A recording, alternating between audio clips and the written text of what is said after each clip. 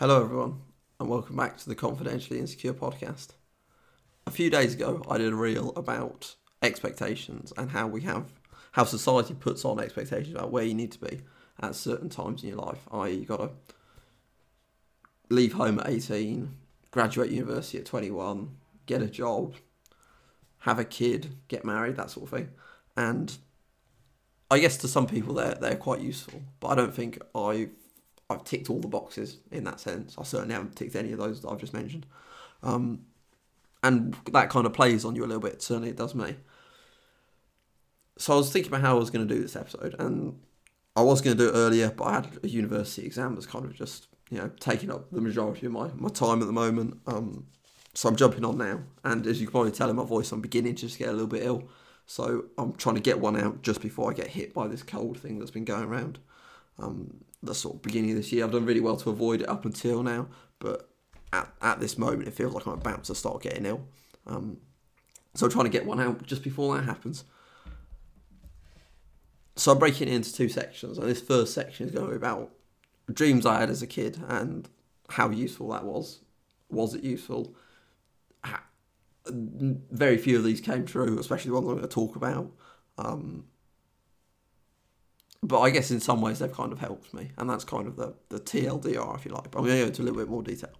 So, 6-year-old Sam, 2005, went all the way back and asked him what it is he wanted to do with his life. He would undoubtedly have told you, I'm going to play striker for England, and I'm going to break all the goal scoring records, I'm going to win all the trophies, I'm going to become the best footballer in the world. So I set about working out how I was going to do this, and I joined the local football team, and I remember on my first ever game of football, I scored a goal, and I was like, as soon as that goal went in, I was like, right, this is happening. I am going to be the best player in the world by about 2023, 24 years old, in the absolute peak of my powers, and as you well know, that didn't quite come about. And it sort of became obvious after my first game, really. I know I started off really well, and it kind of all declined after that. So flash forward to 2010. It was like quite a warm, sunny day. I can remember it now very, very clearly. Warm, sunny day. A lot of the windows were open. The door was open. My bedroom door was open, and my dad started listening to a bit of music downstairs, and it was going through the house, but the door was open, so I could hear it pretty well from my bedroom. And he put on Layla by Derek and the Dominoes, which is an absolutely incredible song. If anyone gets the opportunity to listen to it, please do. And if you haven't heard it, go and put it on now. And there's that beautiful guitar riff that starts the whole song. And I was doing my homework, and I remember hearing it. I was like, oh my God, that's brilliant. And I ran downstairs like, Dad, who is this? And he told me it's Eric Clapton, frontman of Derek and the Dominoes, playing the guitar. I was like, football's all well and good, but I'm gonna be a musician now.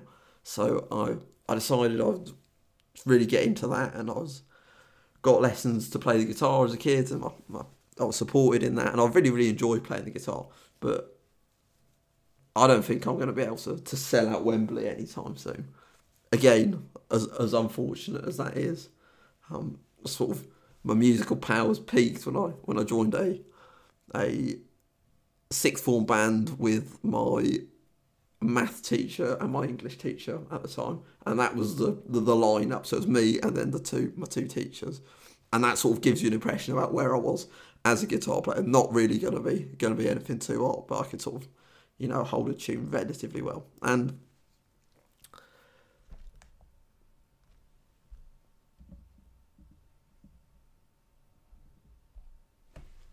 all the way through, I've either wanted to be Marty McFly or Luke Skywalker. Well, I say Luke Skywalker, especially when I was a bit younger, I wanted to be Luke Skywalker, because I think everyone does when they're a kid, and then you grow up a bit and you realise that Han Solo's way cooler, but he isn't force sensitive, so that kind of puts you off when you're young. But I might put a little poll out just to find out what people are thinking, whether you'd rather be Han Solo or Luke Skywalker. I think now I'd rather be Han Solo, because he's got a bit better lines, he's a bit cooler than Luke Skywalker is, especially after the absolute, destruction of his character in the 8th movie. I thought that was really, really poor. But anyway, we're not talking about Star Wars. Well, I guess it is important a little bit. But yeah, So I've always liked that as well, and I think kind of putting things together. I've always liked some music, and I've continued to like music, and I love creating, and I like playing with music. I like sort of fiddling about on my guitar, and I love listening to records, and I like all that sort of stuff and finding out new music and discovering that. But I'm not going to be what I thought I was going to be when I was 11, i.e. Slash from Guns N' Roses. As disappointing as that is for me, and despite as much natural talent as I still believe I have, I'm getting a little bit too old to train to be a Jedi. So I think that might be fading fast. And I've always liked my sport, as I say, from a really young age, and I've had some great opportunities and made some great memories through playing sport with various teams throughout. But I'm not going to be the next Kylian Mbappe or the Kylian Mbappe of the moment. Again, unfortunately for me. I think you're probably wondering where I'm going with this. Now we're almost 6 minutes into it. And I'm going to try and make it a little bit more obvious, sort of coming up. We could be really disappointed that I've not gone on to do these incredible things that I dreamt out as a kid. Or we could look at it in a slightly different way. So I've liked my music, and I still do. And I really like creating things. And I like learning about how it's made and sort of how it's produced and what people do to get into these creative headspaces. I like my sport, and I like being on a team, and I like the fact that it makes you accountable for more than one person.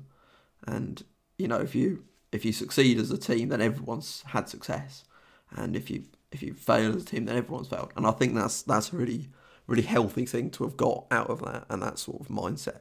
So if we take the creating and we take the helping of other individuals and the sort of we're all actually in this thing together. And then you sprinkle in some of the love for films and story and drama and the entertainment that sort of goes along with that. And I think if you put all of those ingredients together, hopefully, in my eyes at least, you're looking at something a little bit close to Confidentially Insecure. So I was going to end this by almost asking myself, would 6-year-old Sam be proud of what I'm doing at the moment? But I don't think that's a way to look at it at this stage. Firstly, because I don't think the 6-year-old could comprehend what I'm doing at the moment. And I think I'd just be annoyed that I wasn't a professional footballer. So I'm going to take it in a slightly different direction, and I'm thinking this is going to work quite well. I'll be honest. I'm sort of feeling myself when I thought of this idea. So here goes nothing. I think as humans and as people, we give ourselves the opportunity to think about things that we want to think about. And sometimes that's beneficial and sometimes it's not, because that's how we get into our positive cycles that we like to talk about on the show, and our negative cycles, which we also like to talk about on this show. And growing up, it's all about play and it's about enjoying yourself, it's being adventurous. So you have these dreams that you put together with that adventurous, joyful, curious nature, and you learn about things, and you grow as a person, and you develop, and you get skills, and you realise that some things do work and some things don't work. And then you have another idea, and you go in with that same attitude, and you think about, what principles did I learn last time, which I can still use again this time. And you learn a whole load of different skills, and you keep memories and stories and things that you've enjoyed, and you try and piece those all together at the end. So when you zoom out and you think about it in a slightly bigger scale, either none of this matters or all of it does. Next time, I'm going to pick it up from what society thinks that we should be doing, and that's going to be in the next episode, when my throat's a bit better and when I'm feeling a little bit fresher.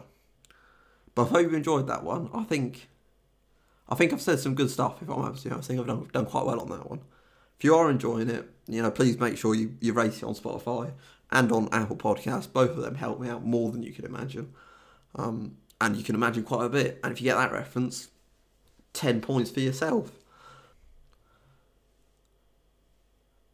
This has been Confidentially Insecure, an ordinary podcast for the ordinary person that just might have extraordinary results. Please, please, please keep your mental health a priority. And I'll see you all again next time.